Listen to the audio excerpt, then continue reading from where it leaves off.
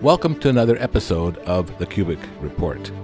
My guest today is Paul Spenser, a friend that goes back almost 30 years. He currently lives in Mantorp, Sweden, and he's originally from the Isle of Man. I think you'll enjoy this podcast. We have had wonderful experiences over the years, and I have appreciated him as a very, very dear friend, going back to 1995 when I first met him in the United Kingdom. Yeah, what was the name of that place? Haggerston Castle in Berwick-upon-Tweed. Right. That's where I met Paul for the first time. So he has a passion for the church and for the work, and he currently lives in Sweden. His profession is that he is a floor layer, and he's a person who's lived with some unusual challenges. My wife and I have just truly loved him and have visited him a number of times in Sweden, where he lives currently. He's come to the United States, but we'll get into all those things here. So welcome to the Cubic Report. Well, thanks very much, Vic, for having me on. This is a wonderful opportunity. I've always enjoyed listening to these podcasts, and I think I may have heard every single one you've done. The 240 plus with Inside United, and also the recent ones with the Cubic podcast. So great to be here. I like it when people say nice things about the podcast. I'm trying to build my audience, and Paul has been a very enthusiastic supporter of it. So I'd like to hear, I know some people would like to hear about where you come from, because that too is unusual. Isle of Man is not a place that people know where it is, and they kind of know it's a little island there between England and Ireland. But Paul has lived on it. That's where his parents are from, and I have actually visited him on the Isle of Man. That was really a wonderful experience. The Isle of Man, the only anybody else that I've really known from the Isle of Man is the Bee Gees. That's very true. I was actually born in the same hospital, and my dad was born 8 days before Barry Gibb in the same hospital. So when Barry Gibb's mum was leaving the hospital, my grandma was going in. So never would have thought, just hearing the Bee Gees, the same place that Paul Spenser was from. And there's another very notable historical fact that Paul has brought up so many times to us that we're just actually tired of hearing it. But tell us about the Parliament. We have the oldest continuous parliament on the face of the earth. We were established by Vikings who came down from Trondheim, which is now in Norway, but Norway didn't exist as a country then. In 979 AD, they established the Tyndall Parliament, and it's still going today, unbroken for over 1,000 years. So as a boy of just 6 years of age, we celebrated our millennium. So I joke with a few people at the feast that it's only halfway through the Great White Throne judgment will there be a parliament that's older than the Isle of Man's. And then for all of eternity, we will have the second oldest parliament in the history. So when was it started? What year? 979 AD. Okay, so it's 1979. 1979 we had our millennium. Okay. So there was they actually repeated the same thing they did 1,000 years before, when some Swedish people, some Norwegians, and some Manxmen, they rowed a Viking longship from Trondheim, and they took 6 weeks to row to the Isle of Man. And I was actually there when they arrived in Peel Harbour and saw the Viking longships coming in as a 6-year-old boy.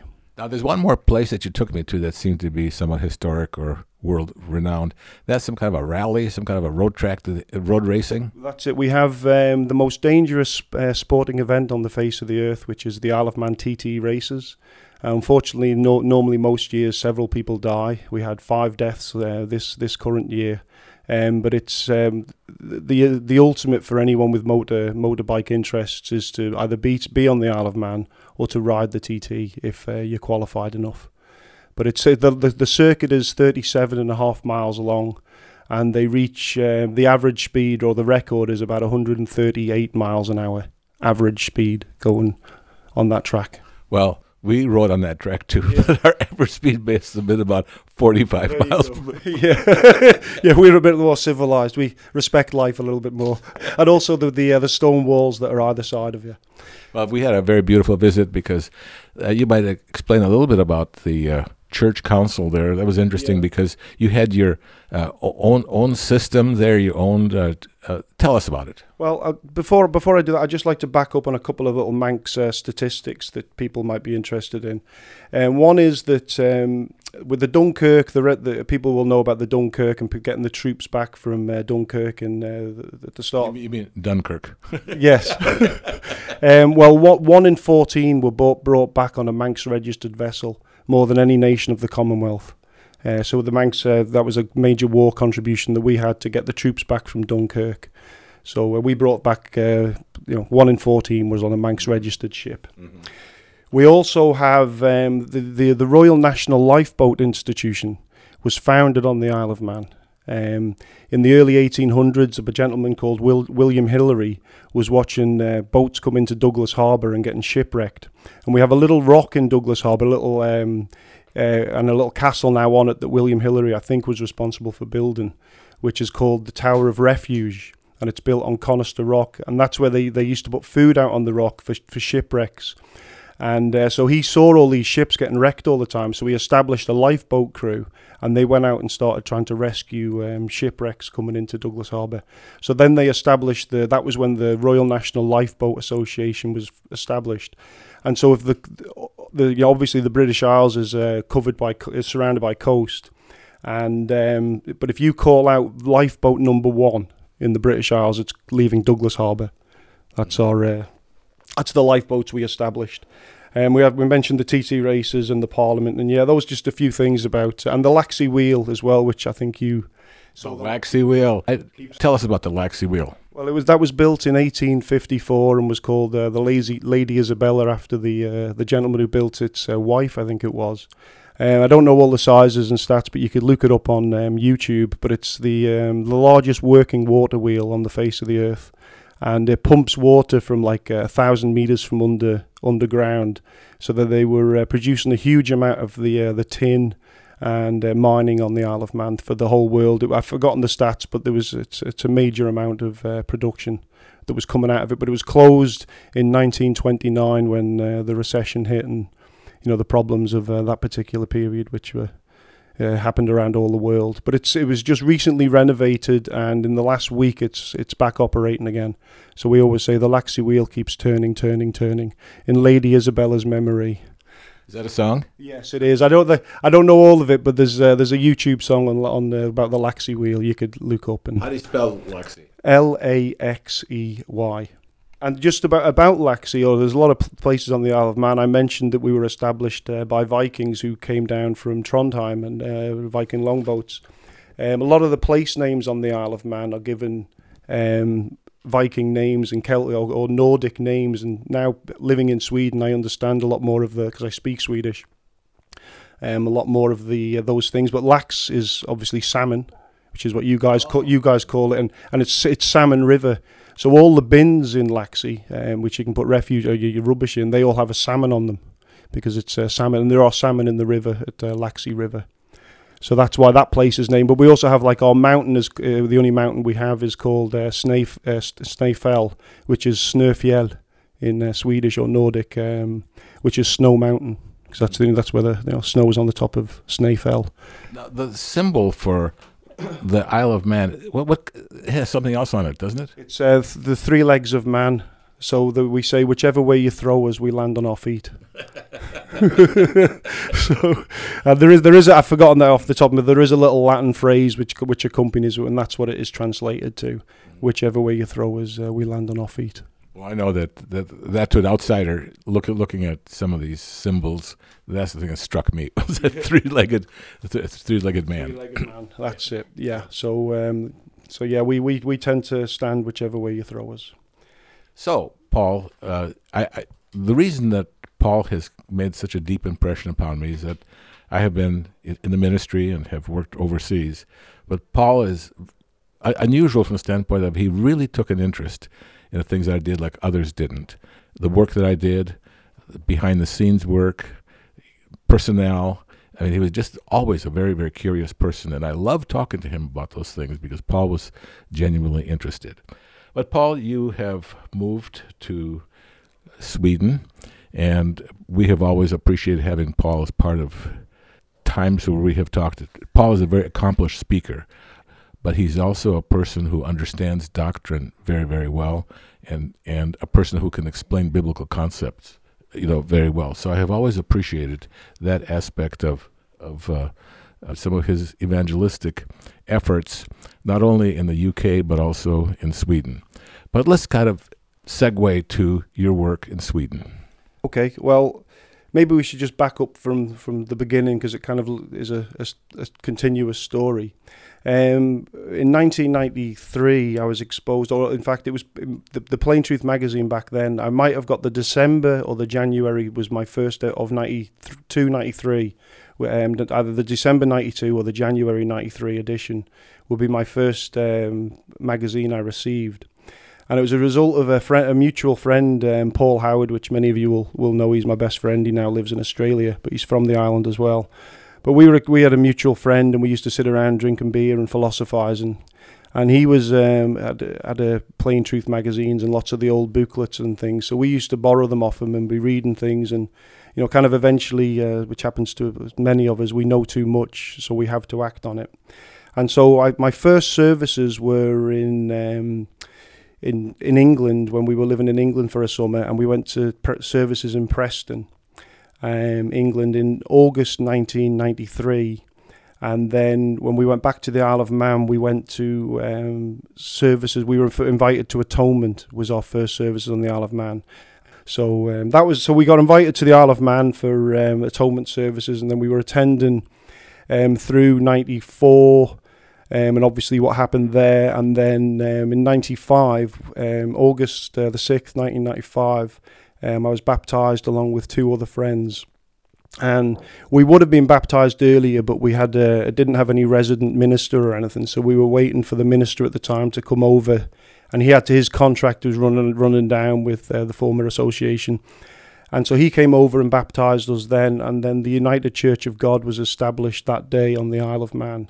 And I was elected as treasurer, or selected as treasurer in the small little group that we had, because we formed our own little board so that we could have a local effort for preaching the gospel. We'd also pay for ministerial visits, and then we would send in surplus funds and also all Holy Day offerings to the UK office for them to be able to preach the gospel and help support the greater work. Well, I remember that you had kind of a nice little group there. How many people did you have?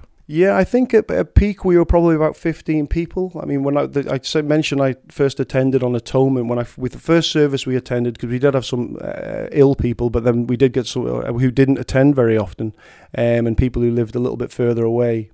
But there was about 15 at peak. But when we first ever attended, there was no hymns, there was no announcements, there was no prayers. There was just a tape box, and we pressed play on the tape, and then pressed stop on the tape when the sermon was over. And we had a cup of tea together with 4 or 5 old ladies, Paul Howard and myself, when we first started attending. So that was back in, like I say, 93 to 95. And the little board was established there. And then we were also, I was involved in helping with adverts in local newspapers. We wrote out to every single address. We self-wrote all the envelopes. I think I wrote about 10,000 envelopes and stuffed about 15,000 on the Isle of Man. On the Isle of Man. So we covered the whole telephone directory. Everyone got an initial in the phone book, and you just had to handwrite, copy down all the names out of the phone book. And then we sent them a subscription or an offer for the Good News magazine. And maybe a booklet, and we got over 100 responses in the first year we did it. So it was very successful for all the things we did. Well, that's what is coming back. The story, I haven't talked to you, Paul, in a long time, but I remember you telling me the story about all the envelopes that you had hand addressed to try to reach people on the Isle of Man. Yeah, so everyone who was in the telephone book got an offer for the Beyond Today, or the Good News magazine, which was before it was called the Beyond Today. So and we also had some adverts in newspapers, and then the World Tomorrow, which wasn't. I don't know whether it's a worldwide thing or whether it was just in Britain, but we were able to take that name, and then there was a radio broadcast done in the UK that was it was put on Manx Radio, so we also had the Beyond Today or the World Tomorrow going on under United Church of God. Well, who did that program? It was presented by a gentleman called Dave McDermott. That's right. Yeah, I do remember that very well. And so that was going on there. And the reason it was going on the Isle of Man is because to broadcast on radio and everything in the UK, you have to believe in the Trinity. And once United managed to get on Revelation TV, I think it was, through the sort of back door. But once they realised we didn't believe in the Trinity, they took us off these programmes that were being recorded. But on the Isle of Man, you didn't have to believe in the Trinity to be on radio. So that's why the broadcast went from there. Okay, so then what happened? Then in 1998, or not 97, I should say, I was going to go and spend a weekend with my cousin. All my cousins are Australian because my mum's two brothers moved out there in the 60s, these 10-pounders. And so I was going to go and spend a weekend with my cousin. And unfortunately, before I got there, she decided to go back to Australia for 6 weeks or something. And so I was stuck in England. So I went and stayed with some friends I'd known from the summer camps we used to go to. Obviously, at the time, there was a little bit of turmoil brewing. And I stayed. Her dad was a minister, and so he was sort of complaining about the Isle of Man having our little board and things, and wondered whether we should be a charity. And so at the time, I didn't know. So when I came back to the Isle of Man, we inquired about whether the Isle of Man should then the little board we had should be registered as a charity, and the Charity Commission said we didn't have to, but we were allowed to if we wanted, and so we established the charity there. And then when things blew up in early 1998, and the church United no longer had an office in the UK, and because we were a charity, we were able to send all the tithes from the UK to the Isle of Man. And sort of technically speaking, I was kind of the acting treasurer for the British Isles for maybe a 2-month window. So I was paying hall rents or signing the checks for hall rents and just the expenses that were needed until they got themselves set up in the British Isles, and then all our money, the money that was sent, was transferred back over. I remember all this. It's all coming back because I visited you during that time, and we talked about various things, and I do believe that we developed a friendship. I think too, Vic. It's and it's great to be here with you now at the feast here in Italy. Yeah. Yeah, that's what this is being brought to you from. This is from Sabbatia, Italy. And with Paul, we even shared several Feast of Tabernacles in Estonia. Yeah. Well, after that, if I just keep on going chronology from 98, in 99, for various reasons, I tried to go to the feast in Africa, and I wanted to see, I had an elderly grandmother in Australia, and cousins, and I wanted to go to summer camp and things like that. And so in 99, I decided to travel around the world, and I visited things like, I swam the Barrier Reef, and I went to Niagara Falls and then things. But church-wise, I visited the office in Cincinnati when it was still down the hill, back in 99. And then I went over to the office in Canada when Mr. Gary Antium was running the office there, and I had a weekend with them. And I also visited the offices in Australia with Reg Wright and Ruth Root, and they took me out for lunch. And on the way through, I went to Camp Oakhurst in California, and I was a teen counsellor for B4. And that was an absolutely fantastic week. I think anybody who was there would remember it, or had been to that camp or any of our camps. I think they're all wonderful experiences.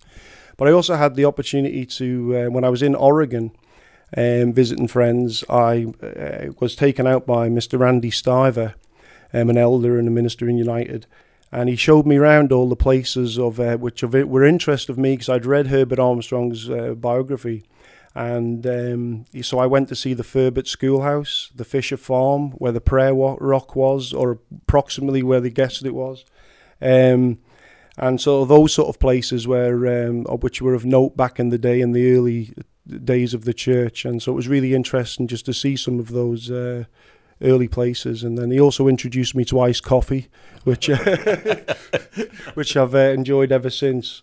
And then I went to, as I say, to Camp Oakhurst, and then carried on travelling around the world. So that was in 1999, and then I was married in 2001. I met my ex-Swedish wife, and then in 2004. We moved to Sweden, and that's where I've been since. When we started in Sweden, what happened originally was I got there and stayed for about a week, and then I went to ABC in 2004. So I was in one of the earlier classes That's Ambassador Bible College. Ambassador Bible College, yes. It was Ambassador Bible Centre back then, but Ambassador Bible College. And it was just I could only do one semester due to visa restrictions and everything. But that was just a wonderful 3 months. And before then, I'd read the old 58 lessons and made lots of all the big booklets. And so I was kind of up to speed, but it was... which was great for when I got there, so I wasn't overwhelmed by the information, but I was ready to. I was able to digest what was taking place, and I didn't sleep very much, but I had a great time. Well, I do remember. It seems like wherever stuff was going on in the church at that time, there's Paul. Yeah, well, that's pretty true. And I remember I went. I sat in one of the council meetings for a little bit with you guys. Seeing how things were done, and then with you and Beverly, we went over to stay at your house in Indianapolis, and then I did the church circuit with you, and I gave a sermonette in the 2 services, and gained a little bit of insight and appreciation of what a long day, giving 2 services and speaking and fellowshipping and everything else. It's quite a job you guys do and have. Well, we do all kinds of things, but not write out 10,000 addresses. Well, that's a once-in-a-lifetime thing. Yeah, it's somebody else's turn next time. Then you came to Sweden, and you had to learn the language. Then I moved to Sweden, and I'd studied cassette courses before I moved there. But it's one thing to be able to have a little bit of tourist or ask questions, but you have to understand the answer. And that took a little bit of time to develop. But now, I think in Swedish, and I only really speak Swedish 9 to 5, Monday to Friday, so to speak. I speak English to my children all the time. I've got 3 children, twin boys who are now 17, 18 next May, and a girl who's 16 in January, Victoria. So I've got Aaron, Isaac, and Victoria. And so I had to learn the language, and that's a challenge. But I got there, and so I wouldn't say I was fluent in the fullest sense, because I got a job too early, was probably my mistake. I should have studied the language in technically longer. But I think in Swedish, I work in Swedish, and I only really speak Swedish, and I can watch telly and the news and read the newspapers and get by. So Paul is more than just a floor layer. I feel that his work is artisanship. He really does a beautiful job. He's very well renowned and does certain things that very few people do. Yeah, well, in my job, I was a floor layer or a carpet fitter back when I was on the Isle of Man, and we used to lay some vinyls as well in kitchens and things. But in Sweden, it's more of wood floors and tiles, ceramic tiles, and vinyl. And so now I specialise in what is considered Swedish wet rooms, floors and walls. So I pour screeds to 2 millimeters per meter falls in the floor, and everything has to be sort of belt and braces, as I would say it, to make sure it all works. Just because our temperatures, I can't do Fahrenheit, but in Celsius, they range from like minus 30 to plus 30. And with wood-built houses, they expand and retract so much. There's a risk of water damage if everything isn't done properly. And so it's only people like me who are allowed to do those kind of jobs. You have to be qualified, and if you do it yourself, you're not insured if anything happens. So I feel I can do anything with a piece of carpet and anything with a piece of vinyl. If it's possible, I can do it. Paul has lived with challenges, and he made reference to ex-wife, and he's had that challenge being in a country that's not his native country, learning a language that's not his, and being there in large part because of his children, that he is a single parent. Tell us what it's like to be a Christian with the values and the things that you believe, being by yourself week after week after week and month after month. Yeah, well, I think not everybody maybe knows that, but there's no church really in Scandinavia at all. There's no weekly meetings anywhere of any of the Church of God groups. And so I worked it out the other day actually in services. I did the maths, and it's over 1,000 Sabbaths. I've either just been on my own or just my children and I. And so that's been very challenging, and at times it's almost depressing. I think to be honest. There was one particular time I kind of threw me hands up in the air and I said, God, what do you want me to do? What am I supposed to be doing on this particular day? And I spent a little bit of time sort of meditating about it, and I've got reasonable scripture retention, so I thought of some verses. And the 3 things that I think are really important, Vic, if I can be honest, which doesn't matter where you are or what your circumstances are, but regarding the Sabbath, is the three things I came up with anyway, where I'm to remember the Sabbath day, regardless of whether I'm on my own or whether I'm in a group. I'm to keep the Sabbath day holy, and I'm also to delight, as it says in Isaiah, I think about verse 13, to delight in the Sabbath day. And I always try to remind myself that even though I'm on my own, and sometimes it feels like a very long day, that those things are relevant regardless of, so they're not circumstantial based, they are God's commands for us to for His Sabbath day. Mm-hmm. And that's what I try to focus on. But we've always done a church service at home, even if I'm on my own, many times. Not all the time, I'm not kind of fanatical, but I'll have a suit on, and I'll sing hymns, and I'll do the full service on my own. And the same with Passover and things like that. I just do all those things largely on my own. All by yourself, holy days, Sabbath, except for a few times when you're able to get out of the country and meet with others. Yes, I've gone. I go to some of the summer. I went last year. I took two of my children to the summer camp in the UK, which was a great success. Everybody had a wonderful time, and we're hoping to go back next year. And then there has been the periodic or the occasional trip to the Isle of Man or to England or Holland. The brethren down there, who I know you've attended in their congregations. So occasionally I go down there, and then there are some Sabbath keepers who aren't of our background per se, who I meet with semi-regularly in Sweden. And I know there is major sort of doctrinal differences in the way we do or believe certain things, but what I've tried to do is focus on what we have in common rather than what separates us, because I feel I'm in their home as it is, and I explained my situation. I told them I was a member of UCG, and I sent them a link to our website, and they said, yeah, you're welcome to come and fellowship with us. And so I do that, and I translate for them sometimes from Swedish to English. Yeah, I just try to focus on what we have in common. And although it's not Church of God Brethren fellowship with people of fully like mind, it's sort of the best I can do in the circumstances. But that's only been in the last, say, 5 years. We've done that, and then COVID hit us, which in some ways, most people would know Sweden really didn't do anything during COVID. When you went out for a drink, you weren't allowed to sit with more than 4 people at a table, and that was about it, sort of thing. I didn't have any. It was like when COVID was going on, it was like I was almost living in a different planet. Because obviously, being part of the church, I've got friends all over the world, and with social media, you can see what everyone else is going through.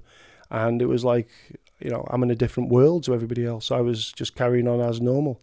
I did catch COVID, and I wouldn't wish it on anybody. And hopefully I don't get that again. And I'm glad all the restrictions are over. But I think maybe a lot of the people who are listening during that time, they experienced a similar Sabbath experience to what I have for the last 18 years, when people had to stay home and you lost the fellowship and the connection. And I think it really is important that everybody makes an effort to try to get back to services, to get back to fellowship, and not use Zoom and these kind of things as an excuse, because we can't replicate online what you can do in person. Obviously, there's circumstances that's the best we can do in my situation, as an example. But I think we should try to be back and attending as often as we should or can. But during the COVID period, I was on the Zoom meetings with the London congregation. The London congregation? London, England, yeah. And I still periodically, like once a month, there's a little Zoom still going on. Or twice a month, I'll still join that one, and for holy days. So there's some fellowship afterwards in the breakout rooms and different things that go on in Zoom. So that was a bit of a godsend for us. Especially as I was unrestricted, but I had fellowship on Zoom that I wouldn't have had otherwise. Not glad it happened, but it was, like I say, for me, it worked out well. I cannot tell you how much I appreciate your sharing this with us, Paul, because I don't think that people really understand, even though our church is small around the world, we still have congregations. We meet with people. Yeah. We hear the sermons. We talk afterwards, and you have this building one another up. We're supposed to meet together in person, not forsake the assembling, so that you can encourage one another. You can build each other up to edify one another. And I admire you for enduring. Yeah, well, I appreciate that, but that's what we're hoping for. Well, I spoke about that too yesterday, about he that endures to the end from Matthew 24. But in Sweden as well. So after I got to learn the language and things, but we did do some advertising. The Home Office helped us out with being on Google adverts or Google keywords. We had a couple of booklets that were translated. My ex-wife translated 2 booklets into Swedish. And I got some brochures off Mr. Eddington from the Home Office, Peter. So I walked around and put brochures through doors. So we had a couple of thousand, I think it was. And we also had some adverts placed in Stockholm and locally in the region I'm in, which is Östergötland, or Östergötland. And we had an advert in one of the sort of the main newspaper. We had like a half-page ad in there. Nothing that we didn't really get much result, but we got to keep trying, and that's what we're commissioned to do. And that's what I've tried to be involved in since the beginning. I know that we don't always see results of our labors, but seeds are planted and good will come of it. I just really do appreciate this, Paul. Anything that you would like to give as advice to people listening? I know that people will be very interested in hearing Paul Spenser, who they know. Any special message to them? Well, I'd say, just keep putting one foot in front of the other. God is still on his throne. He hasn't abandoned that. He still has a plan. He's still working with every single one of us. Yeah, we've got to keep on going. Don't quit. Don't give up. We might fall down, we might fall over, we might have to stand still occasionally, as we're commanded to on one occasion at least, where we're told stand still and see the salvation of the Lord. And sometimes we have to put it in God's hands like that, rather than trying to fix it all ourselves. But yeah, just do the easy things that we're commanded to do, a fellowship, and encourage one another, assemble together, and be involved in the work, pray for the work, do what we can locally. Just try to keep on moving forward. Well, I know that in my life, and this is all about Paul, not about me, but I know that, we have things that sometimes set us back, but we can make that something which is a curse, or we can actually make that a springboard for something better, and also we could use it as a tool to help people who might be going through these things themselves. But I find that no matter how black things get, it just means that it's going to be having to go up. I find when things get bad, it's from here it's going to go up. Yes, yeah, totally. And there's, as you said, I think everybody's gone through some difficulties, but I had things like my brother took his own life maybe 5 or 6 years ago, and the faith I have in the resurrections helped me through that tremendously. Very traumatic experience for all of my family, and what can I say? I have just a hope in the resurrection and God's plan. And I really do genuinely believe it. And that's why, despite the fact, all this Sabbaths on my own, which things like that, when I, count the cost, I didn't count, and nobody said you'll have to keep 1,000 Sabbaths on your own. But that's all part of the gig for me, it seems, at the moment. I'm always optimistic that it will change. But yeah, don't give up. Don't give up. We're all dealt a different deck sometimes, but we do what we can with what we have, and God is going to bless us. To whom much is given, much is required, and God will bless us with what we do with what we have. Yeah, that's totally true. I mean, and just even, I know I've known you for over 20 years or nearly 30 years, like we said, meeting back at the first United Feast, and I've seen you go through ups and downs as well, and challenges, and you're an example to us as well. It's a tremendous example as being our president for those 9 years, and the unity of the church, and the sort of the forward thinking and the inclusive thinking. I really appreciate it, and it's very much the way I am. I try to, even back on the Isle of Man back in the day, it didn't work out, but I tried to invite other Church of God ministers to the Isle of Man to give a sermon, and we would pay for their travel and everything. It didn't quite come off, and then things all changed, and I think one of them died soon after and stuff. But God has given us a commission, and he's we've got to be part of that commission of preaching the gospel and preparing a people. And we're all involved in that. That's not just for the Home Office or just for the ministry or just for any particular group. That's an effort for a church-wide effort that we all should be involved in. Paul, it's just been really wonderful talking to you today. In fact, I feel like I've learned some things about you, not only cognitive things, but also emotional things about you, what you have gone through. I feel closer to you as a brother than before. It's just doing this podcast. And I really want to share Paul Spenser's life, Paul Spenser's example of being from the Isle of Man, speaking English, living in Sweden, all alone, and in the views and the beliefs that he has and what he does with what he has. So we have really appreciated it. Thank you for being on the Cubic Report. Well, thanks very much for having me, Vic. I look forward to hearing this one and also all the ones you'll be doing in the future. You do a great job. Thank you. Thank you, Paul. We thank you, our listeners, for joining us here today for the Cubic Report. If you have enjoyed this podcast, please share it and tell your friends about it. We can be found on a variety of platforms, including Podbean, which includes information about this podcast, Apple and Google Podcasts, Spotify, iHeartRadio, Amazon Music, Audible, Pocket Caster, and other podcasting platforms. You can easily find us on any browser address bar by simply typing in the words, The Cubic Report, and there we are. We'd love to hear from you. We'd love to hear your impressions and suggestions. So write to us at vcubic@gmail.com, vkubik@gmail.com. Again, thank you for listening. Come back soon for more.